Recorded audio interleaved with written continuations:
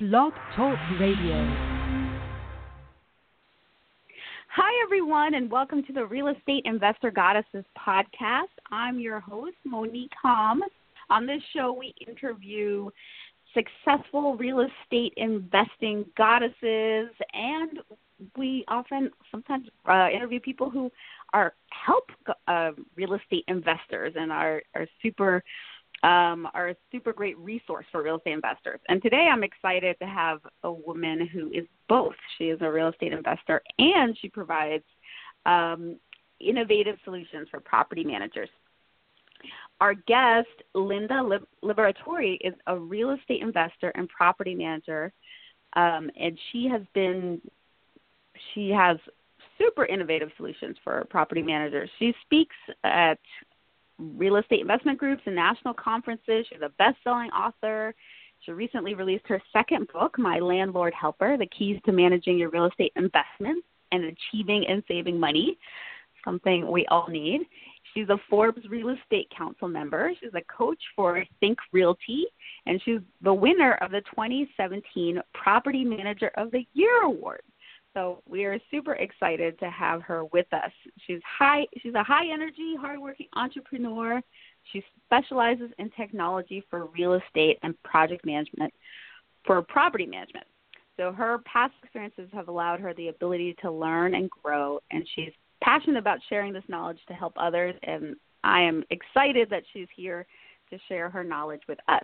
Welcome, Linda. Oh, welcome to you. I'm equally excited and quite frankly honored to be on this show. I know you provide so much value to your listeners, and you just do a great job getting out there and getting them the information they need. So I feel so honored to be here, really, quite frankly. Oh, thank you. I think the pleasure is all mine, but it's equally pleasurable. There are a couple of things I want to talk with you about today. So I want to talk about your story because we're all about the stories of the women. So I'd love to hear about your story, but I also really want to get some questions about the property management in general because you have so much experience for that, and I know that's a huge concern for a lot of our listeners, how to be a successful landlord. But let's start with your story. How did you get started in real estate investing? That's a good story. I got started years back. I had small children in the home, and I actually started doing bookkeeping and technology for a real estate investor. Actually, it was two of them at the time. Ironically, it was one that had residential single families, and she's a partner with me today. Am I saying that right? She would be, I'd be the partner, right?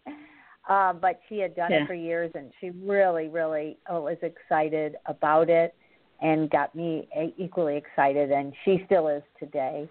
And then I did it for a gentleman that owned warehouses just outside of the O'Hare area. If you know O'Hare Field outside of Chicago, that's our big airport. And right, as you can imagine, the surrounding area, especially, back in the day, was just really loaded with warehouses and manufacturing because they were so close to the airport. So he owned quite a slew. So the way some people buy single-family homes, that's how he bought warehouses. So that he had quite a portfolio. So I helped them with bookkeeping. He, at that point, was retired and just collecting rents. So I got to see that end of it. Nice. And, exactly. And then I worked with her as she grew her business. So that was what got me started. That's great. So what was the first property you got? It was and still is we still have it, a townhouse. I don't know, they're different words, different parts of the country, but they're like adjoined homes, Does that make sense? Yeah. Like shared association. A townhouse or row house. Yeah. Yes, exactly. And that really was, I'll call it her primary focus for her real estate investing. And so she liked that model. In fact, I have a few clients now that have that model too. some with single family, some with multifamily, but hers was always kind of the townhouse, the association. I don't know, that as with anything else that's gone through some cycles, I don't know if you felt the same, but here in our area, when the foreclosures were, I'll call it rampant, that became a real stress on those associations, which of course then became a stress on the association dues. So we did pretty well with that, but there certainly was a lot of people that if they weren't losing the home itself, they were losing it because of the dues, because then all of a sudden the association started coming down. And we were in communities, though, luckily, that had percents. I'm guessing because you speak to people nationwide, you've heard of that, where they make sure X percent of it is owner-occupied. And because of that, that kind of maintains a little bit of, I'll call it the pot, if you will, for the association dues to make sure that they're stable. Well, that even took, I'll call it quite a hit when everybody was getting foreclosed on. So we came out okay, but I know a lot of horror stories of people involved in that type of investing. Yeah, that's a good point to think about, what those dues that you might owe on top of a mortgage and other expenses, and how that affects a rental. Yeah. But her concept, and a couple people I know, just to share with your listeners. So their concept was that the maintenance bills would be more, predictable. And because of that, it's easier to budget in that association fee than to, kind of go through the ups and downs of the normal single-family investment. Let's say roof and stuff like that. Like, it was more of a predictable expense. But like I said, that took its own kind of cycle when that wasn't predicted. And as you said, it's something to think about because, as we know, real estate is a cycle. So, it may recreate itself. But I think a lot of the associations have made a lot of adjustments to prevent that kind of, I'll say, kind of not having enough reserves and, the unexpectedness of people losing their homes and stuff like that. Yeah. That's a good point. So that was your first investment with townhouses. Do you have other types of investments as well? No, they're all. I have more real estate, but they are still in that townhouse portfolio. So no, they're good rentals. I mean, they're very good rentals. But like I said, they're all with this partnership, and we do them through the townhomes. Okay. And if you could excuse me, make sure my volume is off on my computer. Sorry. Okay, no worries. So, let's talk about then the other side of what you do, the property management side. So tell us a little bit about the property management business that you have and some of the innovative property management solutions that you offer. I was just going to say, I loved when you said that during the intro. I'm like, I've got to say it that way, the innovative. And I would say that was a really good description because the reality is we're not just, I'll call it a straight-up property management company.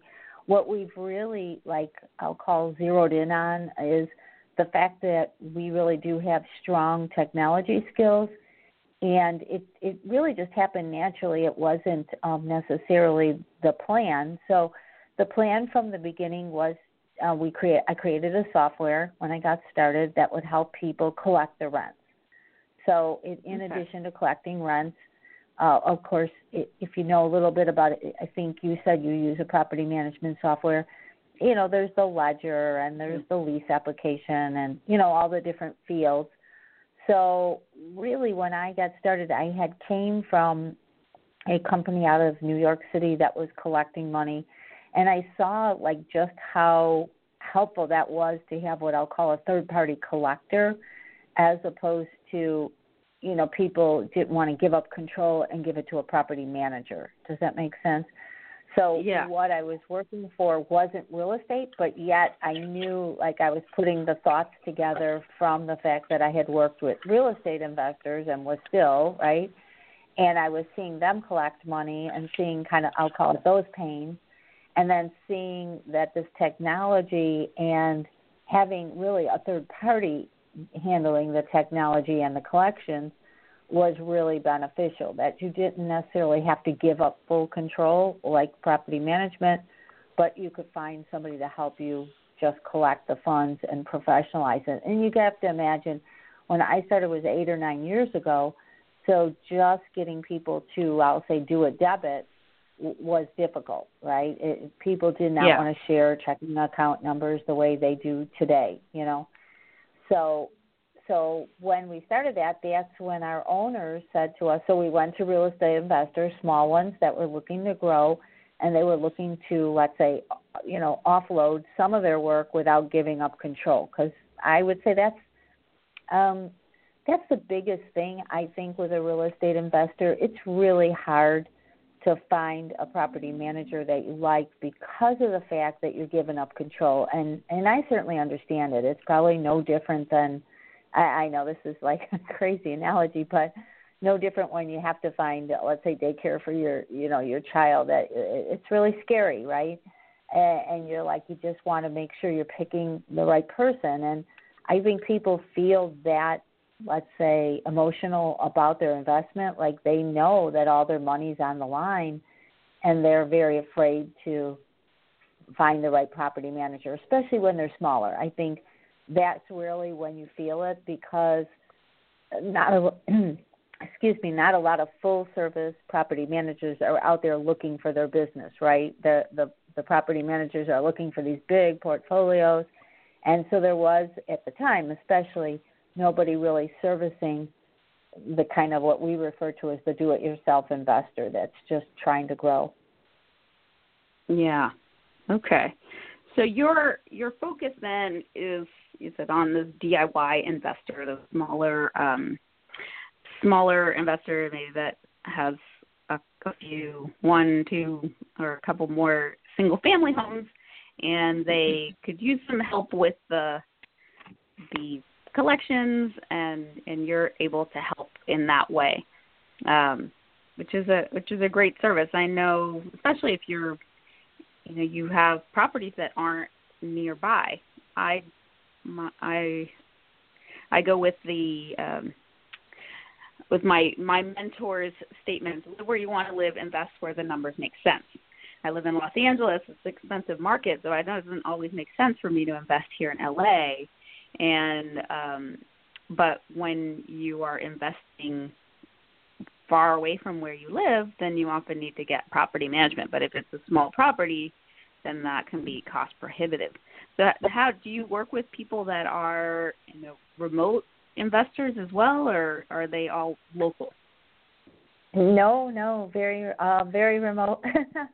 Some, not a lot. I work, actually, one of my first clients is out there in California too, and her investing is in the Georgia area. But she has, and I say but because I just was speaking to somebody the other day out of the Texas area that wants to use us. And what was really good about their scenario that I would describe to people from my perspective is they had been through it all. So they had to they did it themselves. They hired an employee, and they had a property manager in a different state. So for me, that's a really experienced landlord that really can, I'll say, understand our value. So we are a piece of the puzzle, not the whole puzzle. And if you want to stay in control, let's say we can be really helpful. So when we work with people out of state, one of the things we would say to them is, so for instance, if they don't have a strong, let's say, total team in place, if they don't have a leasing agent that's going to show the property, if they don't have a strong manager or something.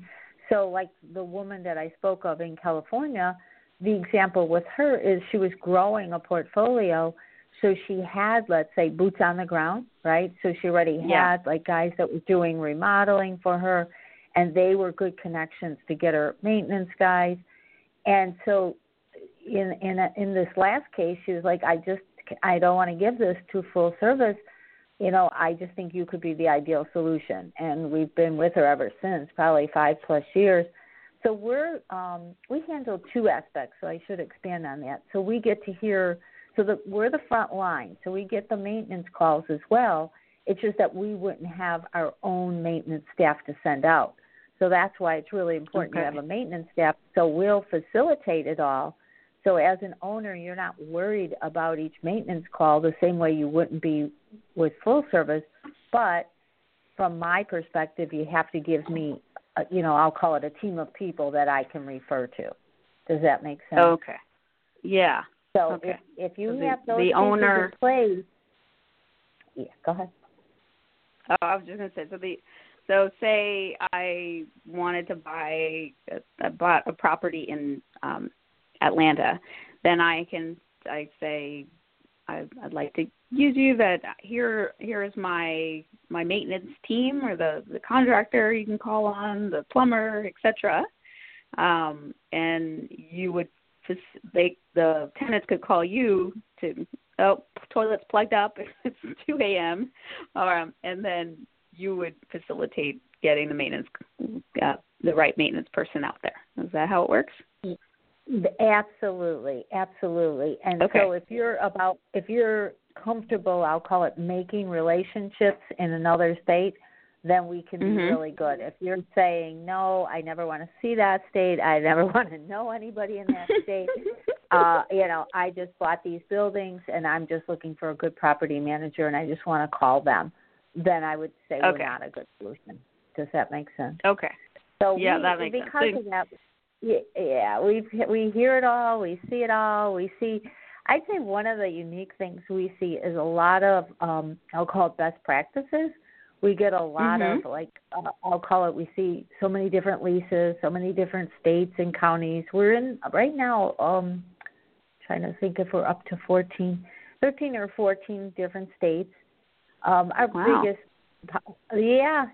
so we have somebody right now in New Jersey, probably almost a year now. And, so no, we don't ever really see the homes, but they have a good team in place as well. And, because of that, we really do get to see the different counties, how they enforce the laws on payment, the eviction process.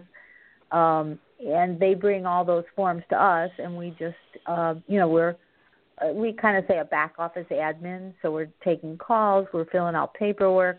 So we're always here for them as they grow, Okay.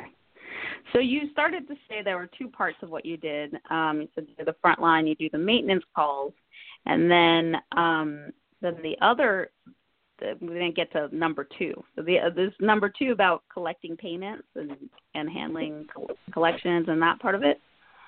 Yes, I would definitely say that. I would actually, I guess, say number three. So let's say the second part is the collections, and I'm going to start back with kind of your smaller. So there's kind of a couple reasons people come to us. So as they're growing, if you could picture kind of, again, if your audience is composed of people just starting, let's say, or a portion of your audience, one of the things that is hardest for them is cash flow is really, really an issue. And so what happens, quite frankly, that we see is their, I'll call it, heart gets in the way. Like, we're just all human. And it's really hard when somebody calls you up and says, I lost my brother or whatever, and I can't pay the rent. And we all tend to be, super empathetic to that. But the reality is they can't afford to be. You know what I mean? Like our heart is making one decision, but on the back end, we're trying to balance the checkbook and pay for the mortgage. And it quite frankly, it just doesn't work. So your heart gets in the way, as mine would and does, and I'll call it my own scenario, right? But when you enter in a third party, remember my job, first and foremost, to be successful is to get you that money. You know what I mean? Right. So I'm going to focus more on the lease, the laws. I help them find charitable organizations. We help them find alternatives to get that paid. Like, we can't just hang up the phone without some like mutual agreement as to where this is going to go. Where I've had owners just come to me and say, like, oh my gosh, like I know what I was doing wrong, but like I didn't know how to get out of it. Once like that scenario occurs, it just gets worse and worse and worse. And we've seen people, you know, more than one, they were on the brink of losing their property when they came to us, you know, because, you know, and then think about it, we also went through those years when, if you think about, just everybody always refers to the housing crisis, but quite frankly, it was an employment crisis that followed it, right? Everybody lost jobs. So now if you did have property and you were okay and you weren't upside down, which many were anyway, but let's just assume they weren't, their tenants were all losing jobs, so they couldn't afford to pay rent. So now they were carrying, let's say, that burden as long as they could, and those, you know, probably were good tenants, had been with them a long time. But the reality is no cash flow is no cash flow, you know. Yeah, and then everybody loses. Yeah. So we had to work through a lot of delicate scenarios like that, you know. Yeah. So I'm what you're sharing reminds me of the story that a property management friend of mine was telling me. He has a property management company and he has rentals, and he owns the company with his brother. And he after a while he discovered that he could not, even though he was a property manager, he couldn't manage his own property. So he would manage his brothers would manage his, because he said, you know, he had this one tenant who, you know, he said, I can't pay, my mother just passed away, and he was like, oh, okay, I understand. He sent some flowers, and then he realized, hey, wait, this is the third time in a couple of years I've sent flowers to this guy's mother who just passed away. It's like, she didn't die 3 times. And he was like, I can't do this myself. I just get my heartstrings get too attached. But if it's for his brother, it's a lot easier to say, nope, sorry, you have to pay rent. Sorry for your loss. Let me know what rent to do, when you can pay the rent. And so I can see how that's a valuable service when especially if you can't necessarily afford to pay for full property management to do everything, but you may just need somebody like a disinterested third party to collect payments. It's really true. Yeah, it's really true, and that story you told, you know, I can't tell you again how many times we hear it. And for us, like I said, it's really easy because we are the third party. We are not emotional. Our job is to collect rent. Our job is to enforce the lease, and we have to get them resources outside of the landlord. And we say that, like, I'm sorry, the landlord is not, you know, like they can't give you a loan. You know what I mean? And that's what they say. And they're like, well, I don't want a loan. Yeah, you kind of do. You know what I mean? and one of the things we say, and this goes along with the story you told that I think is really true, is, you know, we first off suggest family and friends. And if there's not family and friends to help you, like that, to me, if you are doing this yourself and you're continuing, that should be your first line. And if they say, like, nobody can help me, like, that should tell you something, because think about, like, your own personal life. And I don't mean if you're wealthy or not wealthy. If you got in trouble, your family is there to help you because you're not in trouble every month. You know what I mean? Like, you know, like, I'm sure your parents or mine or whoever would not be helping them if I did this every single time. So, like, that's usually your first warning sign when they say that, because if there really was something, you know, terrible and tragic and that occurred in their life, they should have resources that are more than willing to help them not get evicted. You know what I mean? Yeah. That's good. That's a good point. So, I have a question that I ask all my guests, because I find that we learn so much more from our mistakes, than we do from, you know, when things are going fine and are smooth sailing.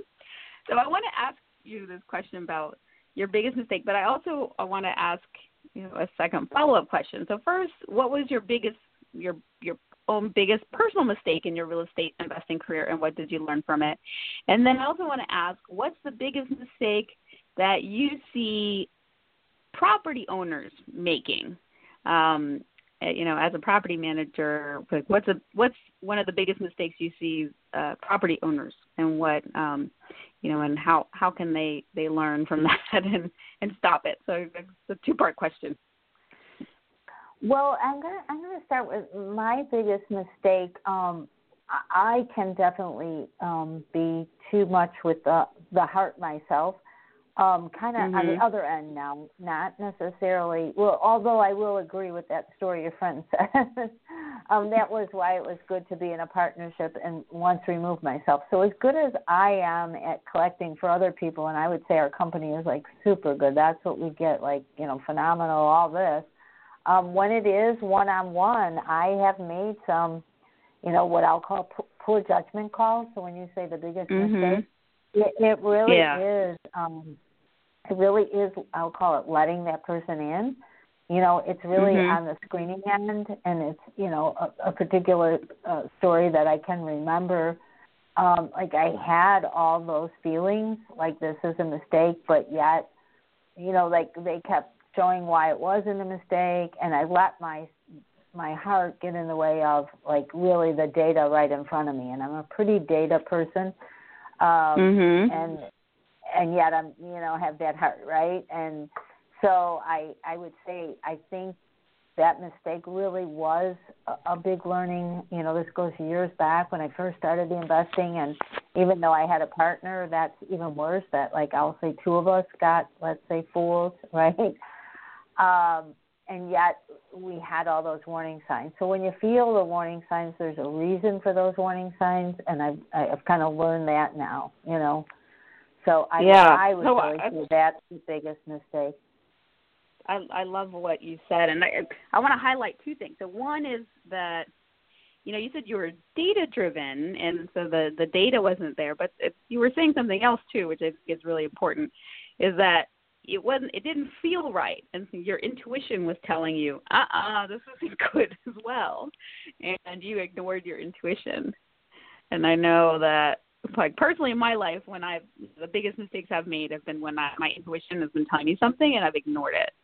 And so it sounds like that was also what was happening there for you, that it didn't feel right, but you still went ahead because they had a good story. Absolutely. And mine goes far enough back that I'd say, and we always still make common mistakes, right? But, like, the one thing I would not want your listeners to take away from that is they still have to go to the data first, always. It's still very scary to me when I hear investors go, well, no, I just didn't run the credit because I felt good about her. I had that good feeling. Like that. Right. Listen closely to the example I gave. There was data and there was intuition. And don't just go with the intuition. That doesn't work. But the fact that my intuition, like I'll say, was right in line with that data, I don't know how I got, let's say, smooth talked into it, and that was just a chance we should never have taken. Luckily, it wasn't as costly as it could have been, but it certainly was costly to us. Thank you for sharing that, and that's a good point too. Like, let the numbers talk as well. And so what the other question, the follow-up question was what's the biggest mistake then you see property owners making? It might be the same thing, but is there a different one that you see property I'll try to go with a different one.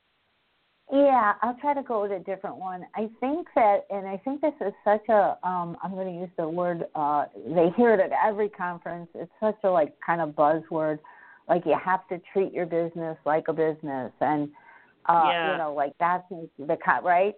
But I think what happens in that case is no one describes, well, what does that mean? Like, what does that mean? Because I can't treat it like Amazon because I'm not as big as Amazon, right?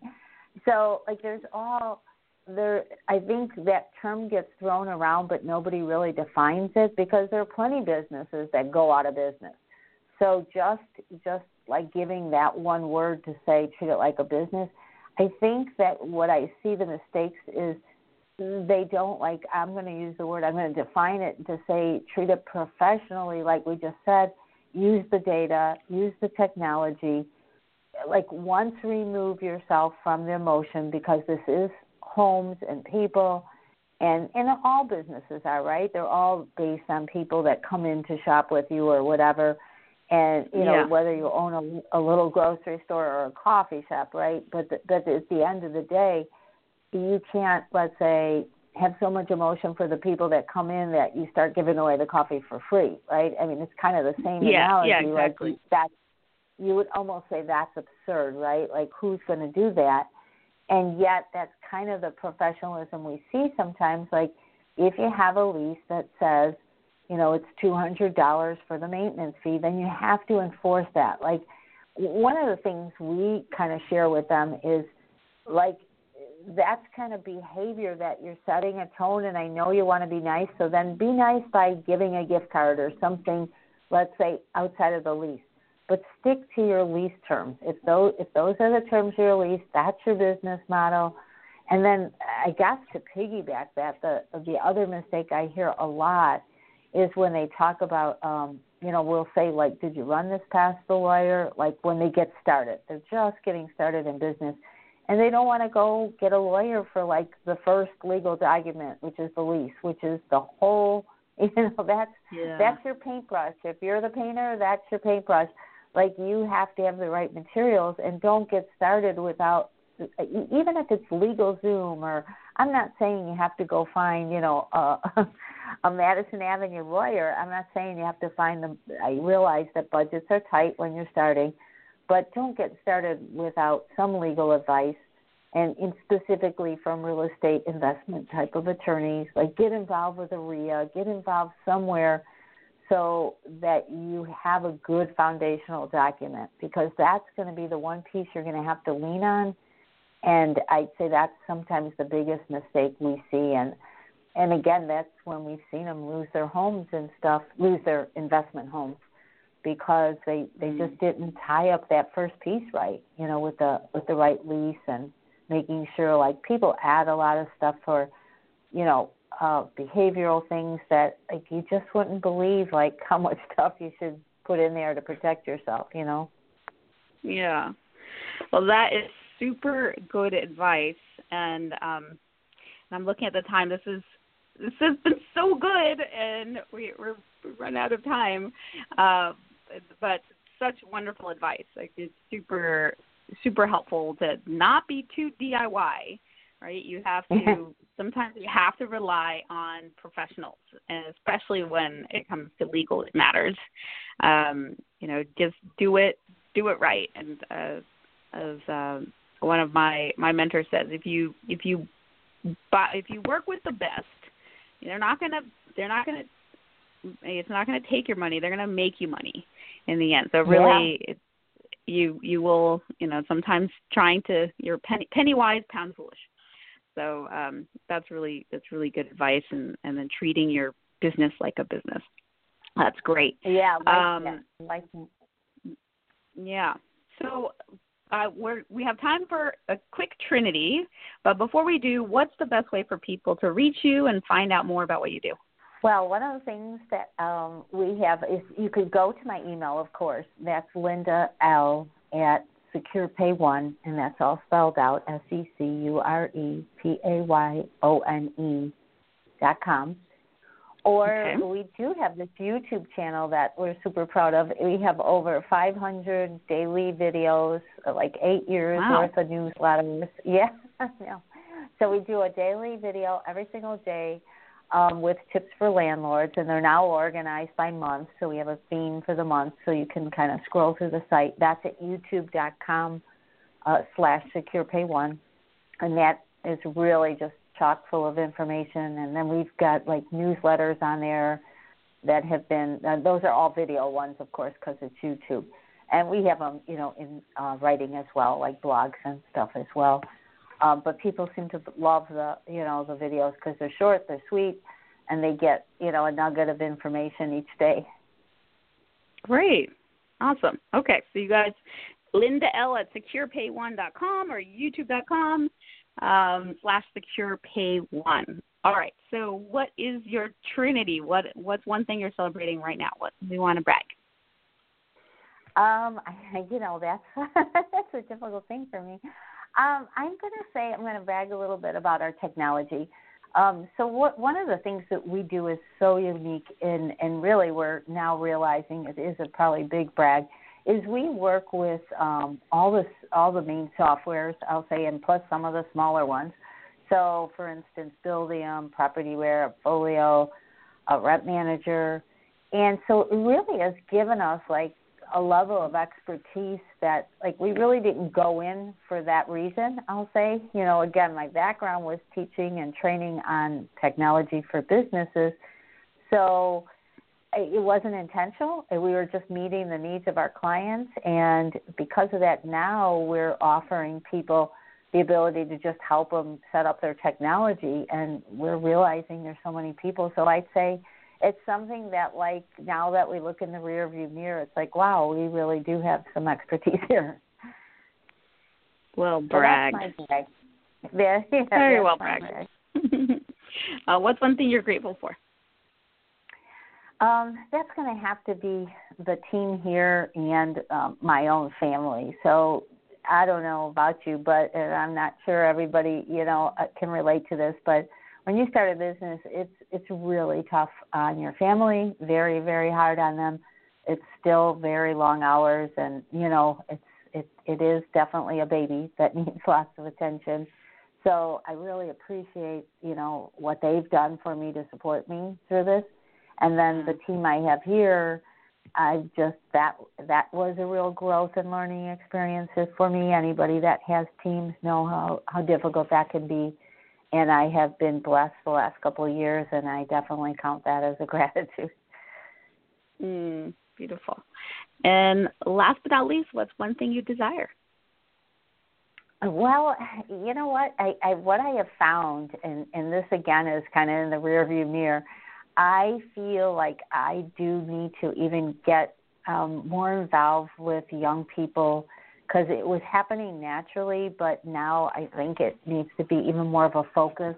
Like when they get out of college, I'll say, or even, while they're in college, like kind of sharpening their skills. Like I've been doing a lot of research and stuff on the technology of AI and the impact it's going to have. Like, it's been around, it's a buzzword, but it's back to kind of those data points. And I think that our next set, I'll say, of young people all graduating and stuff, there are going to be so many changes for them that they need to, like, get in touch with just what is that. You don't have to be a computer scientist to, like, embrace that and realize all the value that they can bring to their workplace by having a better core understanding of what is data points, you know what I mean, and how they impact the business. So I've been working with a high school in the city, and it's, challenged in their families and stuff, and not everybody just goes to the best colleges, So I'm going to try to work with them to come up with something that would help them to at least hopefully stir some interest and some passion, and, I just think there needs to be some alternatives, So your desire is like to help in a nutshell. Okay. Sorry. To help the young people. Sorry. Is that what, you didn't tell me it was only supposed to be 10 words. All right. To help young students. All right. So with this intelligence and technology. All right. Well, shall your desire be, or so much better than you can imagine. And thank you. Thank you for this wonderful interview. Oh my gosh, so much amazing information. Again, y'all, you can reach Linda at lindal@securepay1.com, or go check out her YouTube channel. And you can reach me at realestateinvestorgoddesses.com. You can join our vibrant Real Estate Investor Goddesses community. We have women from all over the country and the world that are part of our group. And we can also find out about our upcoming Wealth Builder program. If you're wanting to invest in real estate, this is a 3-month program to give you the exact steps you need in order to get your first investment property, and to do so in a way that is divinely feminine. So if you're interested in that, check it out on the website at realestateinvestorgoddesses.com under programs, and join us next time for another incredible real estate investing goddess interview. Bye-bye.